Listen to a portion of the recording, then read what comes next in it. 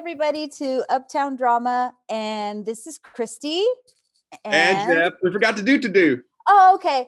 Welcome everybody to Uptown Drama. Okay, there, we did it. And again, today we have a really special guest that I'm super excited about, that we just want to have an amazing conversation with. Jeffrey, you want to introduce our guest? Oh, it is my pleasure. Today, we have Akin Babatunde. He is an amazing director, an amazing actor, educator. I've had the pleasure a few times now to set design for him, and it's always a crazy, fun adventure when I get to do that. He has some history here at Theater 3, so we're doubly excited to talk to him about that. So without further ado, welcome, Akin. Oh, thank you. Listen, of all the amazing artists in our Metroplex, we go unrecognized sometimes, but of all the amazing artists, I am just so honored to be with two of my favorite ones. That's you, Christy, and Jeff. Thank you. That means a lot coming from you. Oh, I mean that. Jeff designed a couple of sets for me, and they were just spectacular. And Christy, I just love your work, and I never worked with you as a director, but I love what you bring to the Metroplex. It's so Thank neat. you. We've been on stage together only once, and I want know. to do it again. But we were in that crazy version of Inherit the Wind. Yes, we were at the Dallas Theater Center. It was super interesting. And I thought so. Yeah, I mean, at first we were like, "What is happening? We don't know what's going on." But then, it just ended up being like just a really interesting experience. It really was. The other time that I've been with you in the room was just as a reader. You were directing Mountaintop. Oh, right. And you were auditioning, I think Hassan was in it, but Hassan was going to have to leave, so you were auditioning understudies. And I came in, and I was asked at the last minute to come in and be a reader for your auditions. And that in and of itself, just being a reader in the room with you was an education. Seriously, it was wonderful to watch you work with actors. I appreciate that. Of course, my husband has designed for you, John Flores. Yes, I love him. He just loves you too. This morning I told him that I was interviewing you today for the podcast, and he was like, "Oh, tell Akin I love him." I love him back. So, tell us about your earliest memory of Theater 3. Well, thank you. My maintenance man was there. I'm sorry, and my dog is acting crazy. But my earliest memory was knowing when I came here that there was another theater besides the Dallas Theater Center, which is why I came here. Adrian Hall brought me here to join his company at the time. And I heard of Theater 3. So I wanted to go over and investigate. And meeting Jack Alder, he looked me up and down like, who are you? In a sense, it was a little takeover. So you're at the Dallas Theater Center. Now you're coming to Theater 3. What you got to offer? Or what do you want from me? And we had that. And I knew that's what was happening. And then he was so gracious. The next time I met him, and he said, "We need to talk. And we need to find a project to do." I said, "Are you kidding?" Of course. So the first project I got with Theater 3 was something called String Bean with Leslie Uggams. Here? Yeah. It was a tryout before it went on a commercial run, and Leslie Uggams was here doing the tryout of String Bean. Oh my gosh. Did we know that, Jeffrey? I had no idea. No. It was based on Ethel Waters, the young Ethel Waters. And it did very well. Billy Jones, he was worked a lot here before he moved to New York. He was in that production. And it was just a love. Then the second experience I had was when Jack brought me to his office and gave me the Once Over Again. And in a fun way, you know, he had that way of just looking over you and seeing what he could find. And he said, you know, I'm getting ready to do, they want us to do Man-Child in the Promised Land. And Man-Child in the Promised Land was required reading when I was in school. And I said, oh, of course, I remember Man-Child in the Promised Land.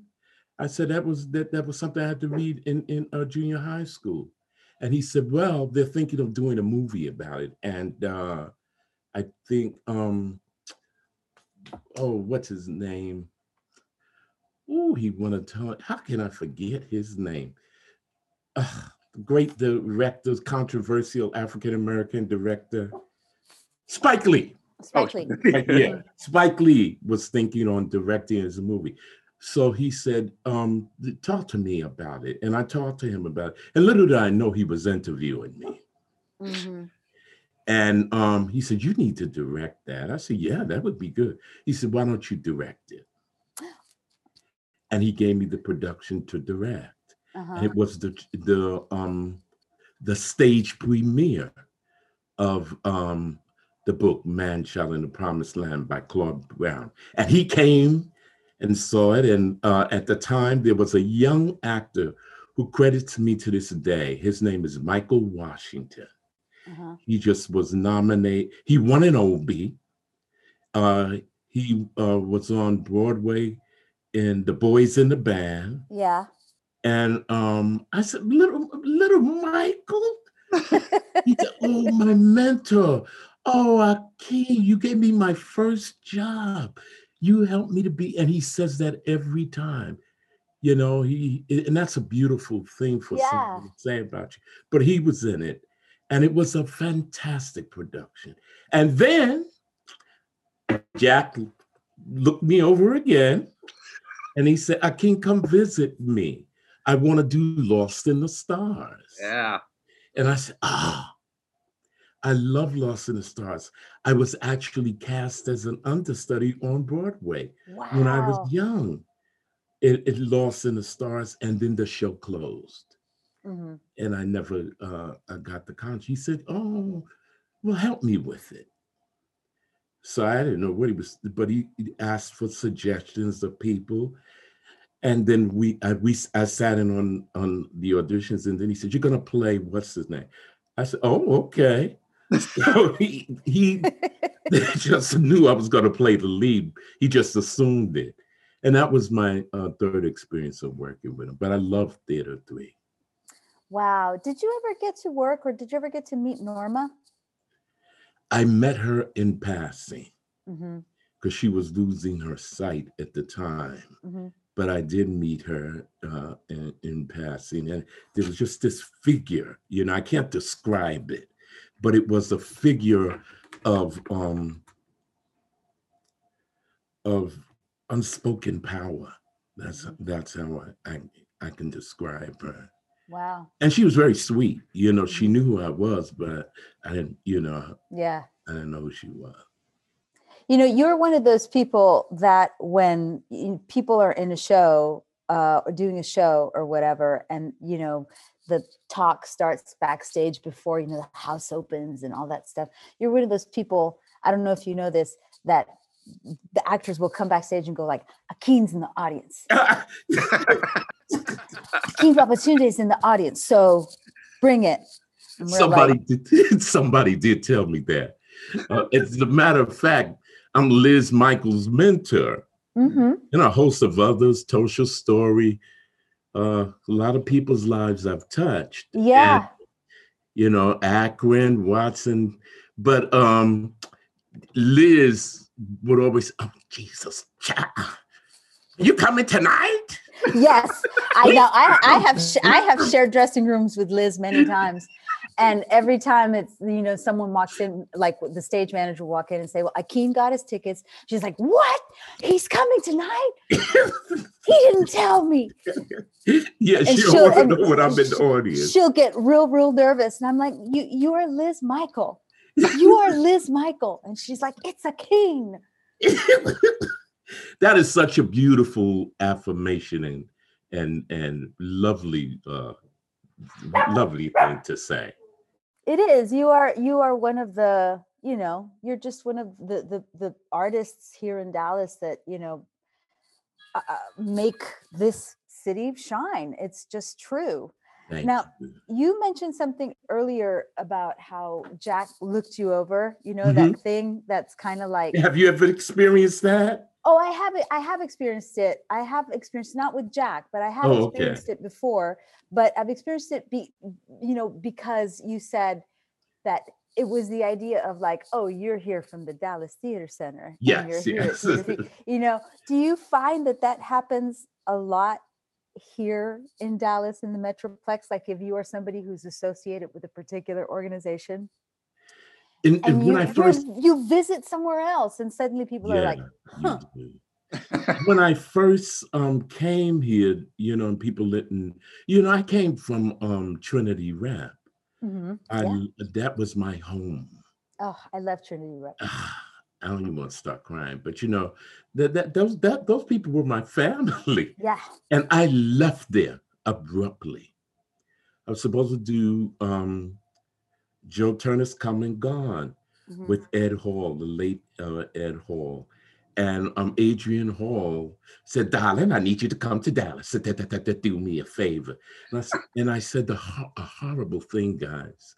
I said, I'm not coming to the place who killed Kennedy. Are you kidding?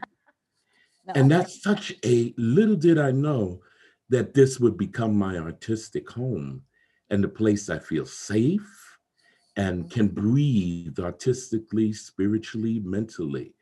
And some of my friends in New York said, why are you still in Dallas? I said, because it's home.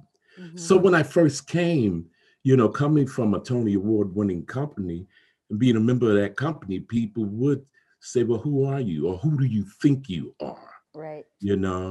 And then I became part of the family of Dallas. And it was a welcome kind of thing, like at Stage West. At the time there was a theater, the Dallas Repertory Theater, in Fair Park, in North Park. Yeah. That became a home for me at some point. I directed 2 productions there. So it wasn't so much, it was almost like an honor, kind of subtle honor, Now for you, it might have been different because you were a celebrated member of the company. And, they probably did say, well, why is Christy coming over here? But I mean, I'd been in the city, I've been in town for a long time before I became a member of the company. Right. I just, I find that, there've been times when I've been like gone other places to work that are not the South, that are not Dallas, right? Like New York or, Providence or wherever. And being a Latina artist, people, ask you, they assume that you have a particular body of work, right? Because of your ethnicity or whatever. And when people find out in other places, like the kind of stuff that I've done and the kind of stuff I've directed and the kind of roles that I've played, they're always surprised to find that Dallas is my home base. And they're always surprised to find that I have had those opportunities to direct a diverse, body of work, or that I've gotten to play roles that perhaps I would have not had the opportunity to play if I were auditioning in New York or in Boston or in Rhode Island or whatever.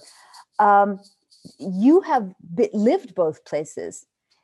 When you came to Dallas, when did you come to Dallas?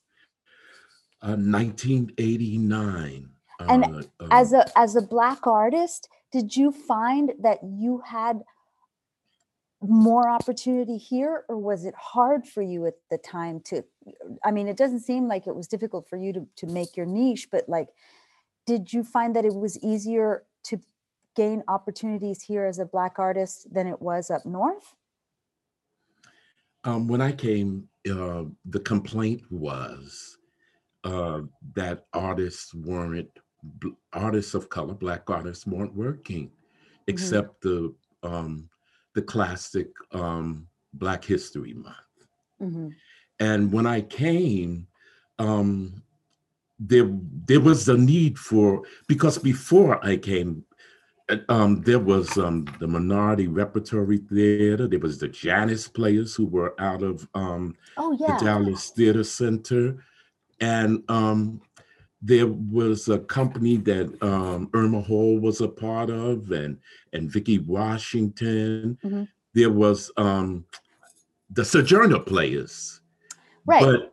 But there wasn't, at the time, a professional company of that gave opportunities on a professional level, I thought, to Black artists. So I created a company under the aegis of the Dallas Theater Center called Vivid Theater Ensemble. And it was Dallas's first African-American professional company. Most of us were equity. A few of them got their card through me. Liz got a card through me. Billy, you know, and we had equity contracts. And we were around for 5 years, and it started to flourish. There was a certain kind of way that Black artists were being respected and worked. There was, of course, a good friend of mine, Tyrese, was in town working as an artist, but there weren't, I didn't, and let me say this also, there's always, we as an African-American actor, even though I'm an actor, you know, I always have to fight. Oh, yeah. I always have to be better than. I always have to be one step better or one step up. I had a fantastic experience. I directed Black Pearl Sings by Frank Higgins. Yeah, and I was the musical director at Addison Theater when Terry directed it, but then I actually directed it when I came back from all places, Vienna. I went to Vienna to direct Black Pearl Sings because Frank and his agent fought for me. Because even over there, they said, well, we don't know this man. He doesn't have a Broadway credit. Right. And the agent said, I don't care. And Frank said, I don't care. That's the man who's going to direct my play because I love his sensibility. And I had to fight because when I went over there, and it was the hoity polloi of off street sitting in that, you know, the first readings are always kind of scary, but they were sitting in that meeting, and I kid you not, they had my plane ticket ready to send me back if I didn't know what the hell I was doing. And I presented my concept and then talked about it. The artistic director, she fell back in her chair. She said, we're in good hands. We're in good hands. And she left the meeting. And one of the actresses, Carol, who was in it, she says, honey, if you didn't know what you were doing, you wouldn't be here. You wouldn't be here. And even at opening night, I'll never forget this. It was like the creme de la creme of Europe. Beautiful red carpet and limousine. It was fabulous. And I came up and we had a cake for each of us. Cake with my name. And when I walked in, they applauded. I said, oh, yeah, that's what we do opening night. And she said to me, Carol said, who is this party for? Ooh. Every time I tell the story, I cry. I said, oh, it's for us, it's for the cat. She says, no, my dear, this party is for you. Oh. She said, and if you did not know what you were doing, they would shun you. They would turn their back when you walked in, and nobody would be running to you. And she said to me, she said, you look like you're like a little kid. She says, now, you remember this, your gift has made room for you to sit in the presence of kings and queens. That's from the Bible. She said, when you go back to America and you don't get opportunities because of your skin, you remember this day. Oh. And I never forget that. She says, you remember this day and know that you're worthy, despite of what society may say or how hard you have to prove. Yeah, you find, I mean, I find anyway, and I know that, like, I mean, as a Latina, I navigate the world in a very different way than you do, Joaquin. But I find that I have to walk into a room. Now I'm telling my secrets, but like when I walk into a room, I have to already walk into the room like I own it. Yeah. You know, I have to walk into the room like I already am the boss, or you get run over. And, you know, it's I'm sure it's been that way for you as well. Absolutely. One of the things that I've always admired about you, Joaquin, when I've seen you in the rehearsal room, because there are not a lot of directors, I think, nowadays who can do this. You are a firm director. Mm-hmm. Your actors love you for it, and most of them. That magic. You're right. Most of them. That magic balance of being able to do that, to be you are at the helm, but the actors trust you and love you for it is pretty magical. Yeah. I've heard, you know, that's what, I mean, that's one of the things that John, you know, my husband, who has been in the room with you, where he, you know, I mean, what was it? He worked with you. It was Candy. It was Booty Candy. And I think Octoroon. so. And Octoroon. Yeah. And he came back and he goes, he's just wonderful to watch in the room with the actors. Like I just sit back and like marvel at, you know, how he handles the room. Thank you. Where did you learn that? Is it just?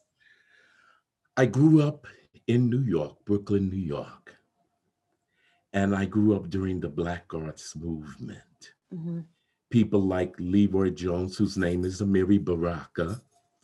In the time that I was growing up in New York, Sam Jackson and his wife, we were all contemporaries. Denzel, you know, we were all paving the thing at the same time. And so I grew up under a lot of people who were consistently searching for their excellence.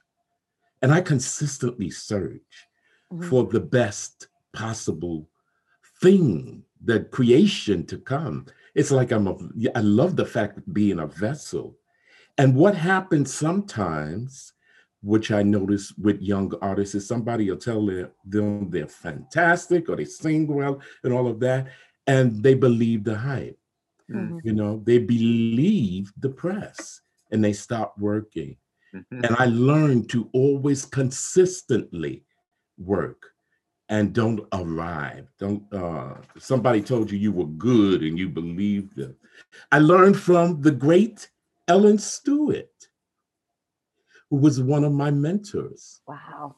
At La Mama Theater. I grew up I was in the company of La Mama Theater with Andre Shaban.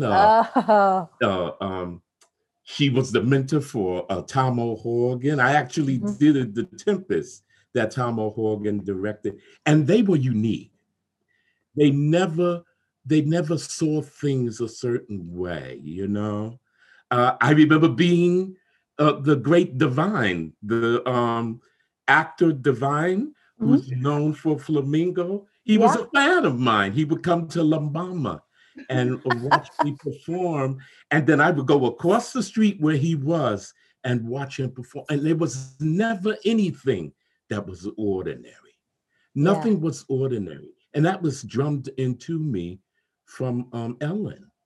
You're not ordinary, baby. Don't show the well, Leslie. Show beyond. And it must have went into my soul. And I learned from Adrian. Right. Adrian, what was on the page did not appear on that stage. He could take, I remember seeing The Crucible at when you were there directing, you might have heard of it, but the Crucible, where he changed the theater around and the actors were on top of the ceiling, banging on the ceiling during a particular scene. So the audience was almost claustrophobic. Plus there was a Wow. feeling. So I watched all of these great figures who God gave me the opportunity to be around, and they never ever did things ordinary. And I learned from Bill Dukes. Bill Dukes is a celebrated Hollywood director, and I was in a show called The Secret Place that Garrett Morris wrote, and I loved how he directs. I loved that.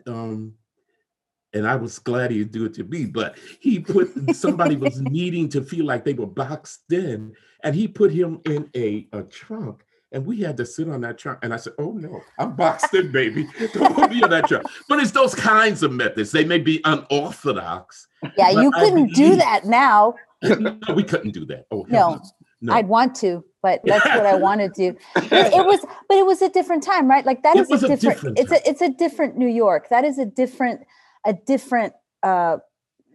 New York theater where things were just like outrageous, and the lines were blurred between, say, like avant-garde theater and the kind of things that Divine was doing. I can't wait to tell my daughter. My daughter worships Divine. Oh, I love Divine. I'm gonna tell her. And I learned from also Michael Bennett. Oh, wow. Because my brother was one of the original stars of Dreamgirls. He was nominated for a Tony for that. Yeah. And I loved that when my brother would come home, back and we'd talk, he'd say, Wole, it's not linear. It's not going to be linear. I remember he called me the first time Jennifer Holiday sung, and I'm telling you, I'm not going, and heard me listen on the phone in a rehearsal. And I knew then. Then. So I liked that aspect. Right. I liked that aspect of doing something not ordinary. And Adrian, my great director mentor, instilled that in me from just watching him. Yeah. Now, like the 90s because I came to Dallas in 92 or 93, I can't remember. It was the early 90s, but there was a lot of like really cool experimental weird stuff happening in the 90s in Dallas. And I miss those days. Like, and I came and I worked with Cora Cardona, who is the founder of Teatro Dallas. And she's the person who, like, she's my mentor. And, I cut my teeth with her, and she was bringing people in from Europe and people in from Mexico, and Europe and Latin America have always been kind of more avant-garde than we are. And I'm like, do you miss those days of like avant-garde weird shit happening? Absolutely. And that's why I like working with Jeff, because it's true.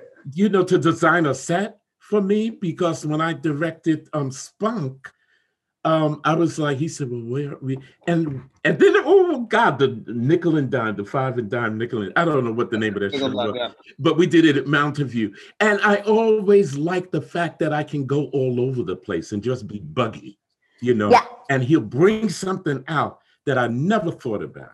I miss that. And I don't know this. Jeff is a secret freak. Yes. Yes, and I love that secret freak. Me too. Why not? I do. I love the secret freak in Jeffrey Schmidt. Yes. No, I miss that, and I miss putting our teeth in the work. Not wanting. Something happened to me with one of my mentors, George Houston Bass, because I ended up going to be an artist in residence at Brown University under a theater called Rights and Reason. And that's when I wanted to join Trinity. I would go for years saying, can I be, and then Marion Simon, who became my big supporter and made me come to Dallas, she would say in a strange way, we have our quota, we have enough Black people in the company. That's what she was going to say. And something happened. But in any event, I like the fact that I don't stop, that we don't stop looking and searching, you know. Mm-hmm. I don't want anybody to in my work, I don't want anybody to say, oh, he does the same thing over and over again. When I did Mountaintop, I didn't want it to be ordinary. Right. Oh, that was a great show. Thank you, honey. Oh my God, it was so good. And to this day, and I love Tiana. But oh yeah. It is the best thing I've seen Tiana do. And I'm sure it was because she got to work with you so closely. We were hard on her. We were very hard on her. And hard is not a bad thing. No, it's not. Demanding. It's my not. mentors were demanding of me. I had a mentor one time who I was at Trinity, and then I was working at Brown, so I thought I had arrived. Right. So he was directing me in a play. And I was giving like this thing, oh, what is he doing? How dare you? Do you know I'm an actor at Trinity? And he beat my foot when he knew what I was doing. He spanked it with his hand. He said, don't you ever, ever do that to me or anybody else. Who in the hell do you think you are? And you know what I did? I cried like a baby. I was like, he said, yeah, you cry. And you better make sure you understand this lesson. Don't you ever do that again. And when I did My Children, My Africa, another little thing came up. They chose that show for me, and I'm human, and the ego and little bit came up, and they brought in a great director, Clinton Turner Davis from New York, who was a friend of mine, and he was on my ass like white on rice. Yeah. He was like, oh,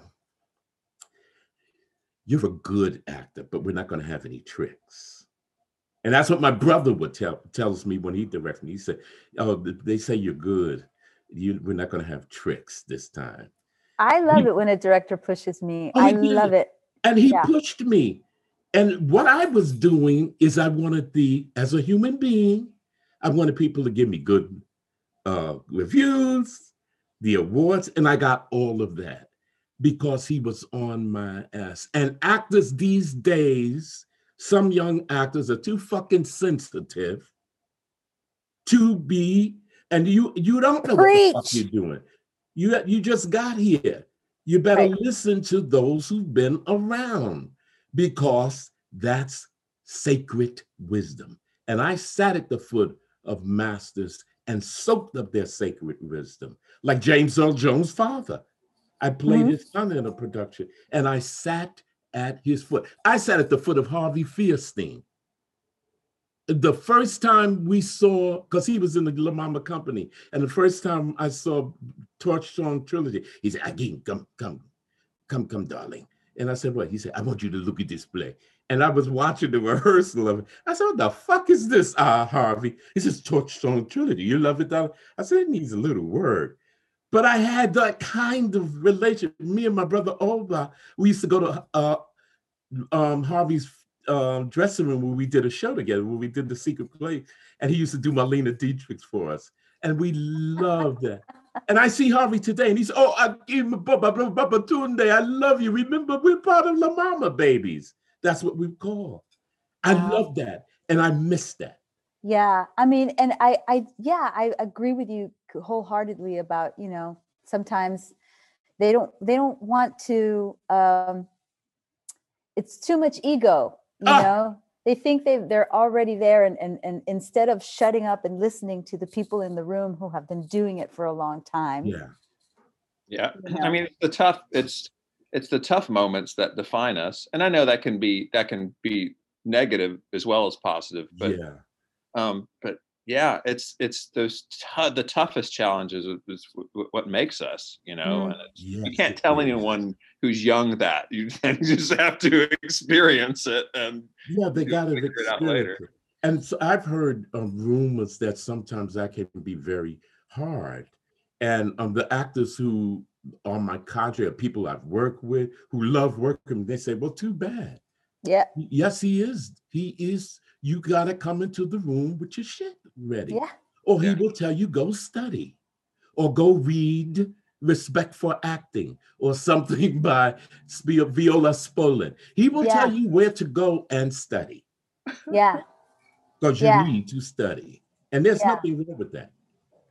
No, but some people like some young people don't want to hear it. They want to, you know, there's one of my favorite stories about Blake Hackler, who you know, Blake, he's fantastic. And he's a professor of acting at SMU. Yeah. One of my favorite stories is one of my students at Booker T got up in his class, graduated, attended SMU, was in his class, got up and did a monologue.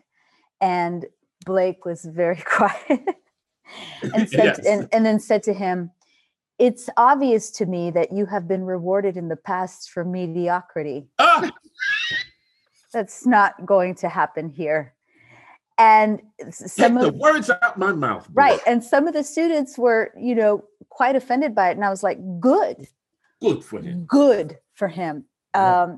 And you know, what do you learn? What do you learn by being told that you're good all the time? My brother has a saying. He says, mediocrity is the norm. Yeah. These days. And he says, you know, do you want to just, and he got an Emmy Award. He told the story, I can't remember, but it's about a glass being half full, you know, and not being full. I can't remember, so I wish I could. But we talk about that all the time, and we talk about that in our own work. As brilliant as he is, he's my biggest critic, and I'm his biggest critic. He'll say, "Well, did you see what I did on TV? Was it good? What do you think?" And I trust that. I trust the eye of Tosha Story, who's my assistant director in a lot of productions I do. Yeah. She tells me, "Honey, what you're doing is fabulous in another world, but ain't nobody else gonna know what that is because it hasn't come down from the ether. You're still in that other world. Now we need to make it clear to the world." Yeah. And I like that kind of stuff. Yeah, yeah. You're doing something at Undermain next season, aren't you? Like this coming season. Can you tell us? Because I know what it is, but I want the world to know what it is. It's Blind. It's based on Blind Lemon Jefferson, which we have my colleague, my support system, Alan Governor, years ago in 1996 or 7. We went on a journey of writing about the Prince of Country Blues, Blind Lemon Jefferson, from out of Deep Ellum. And we've had a fantastic journey. Yes. So that journey took us to Europe, to European tours. And that journey took us off Broadway.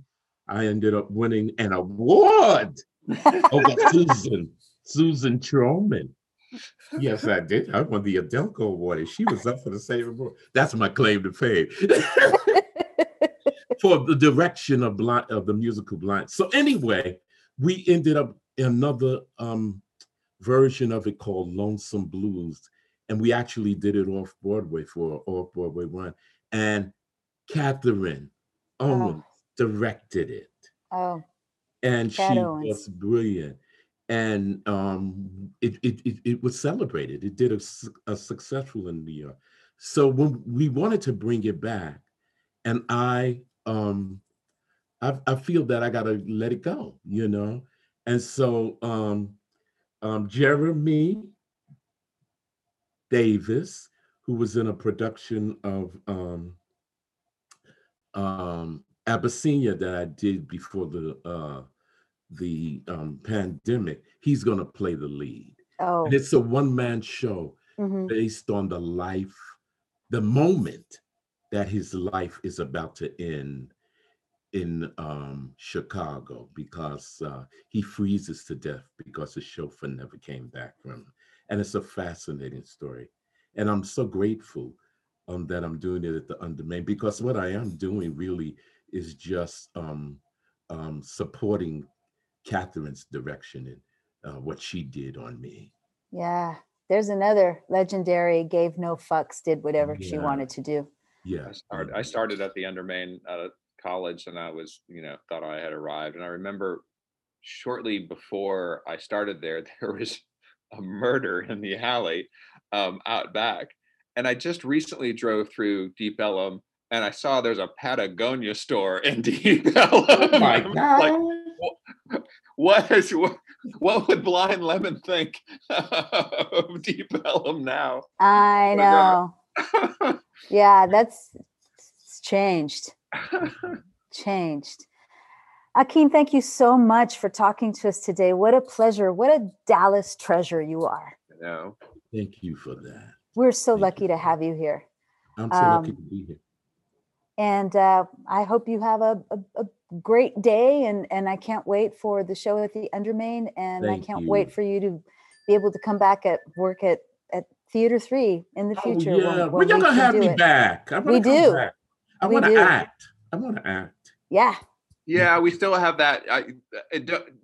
I have not forgotten about the Waiting for Godot conversation. Oh, right. That is always. Oh, with Terry Vanderfort, another treasure. Yeah. Yes. You did Lost in the Stars again. I would love to do that with Terry Vanderfort. Oh, that is a great idea. Yeah. All right. Have a great day, Akin. You too. Thank you for this. Bye-bye. Bye-bye.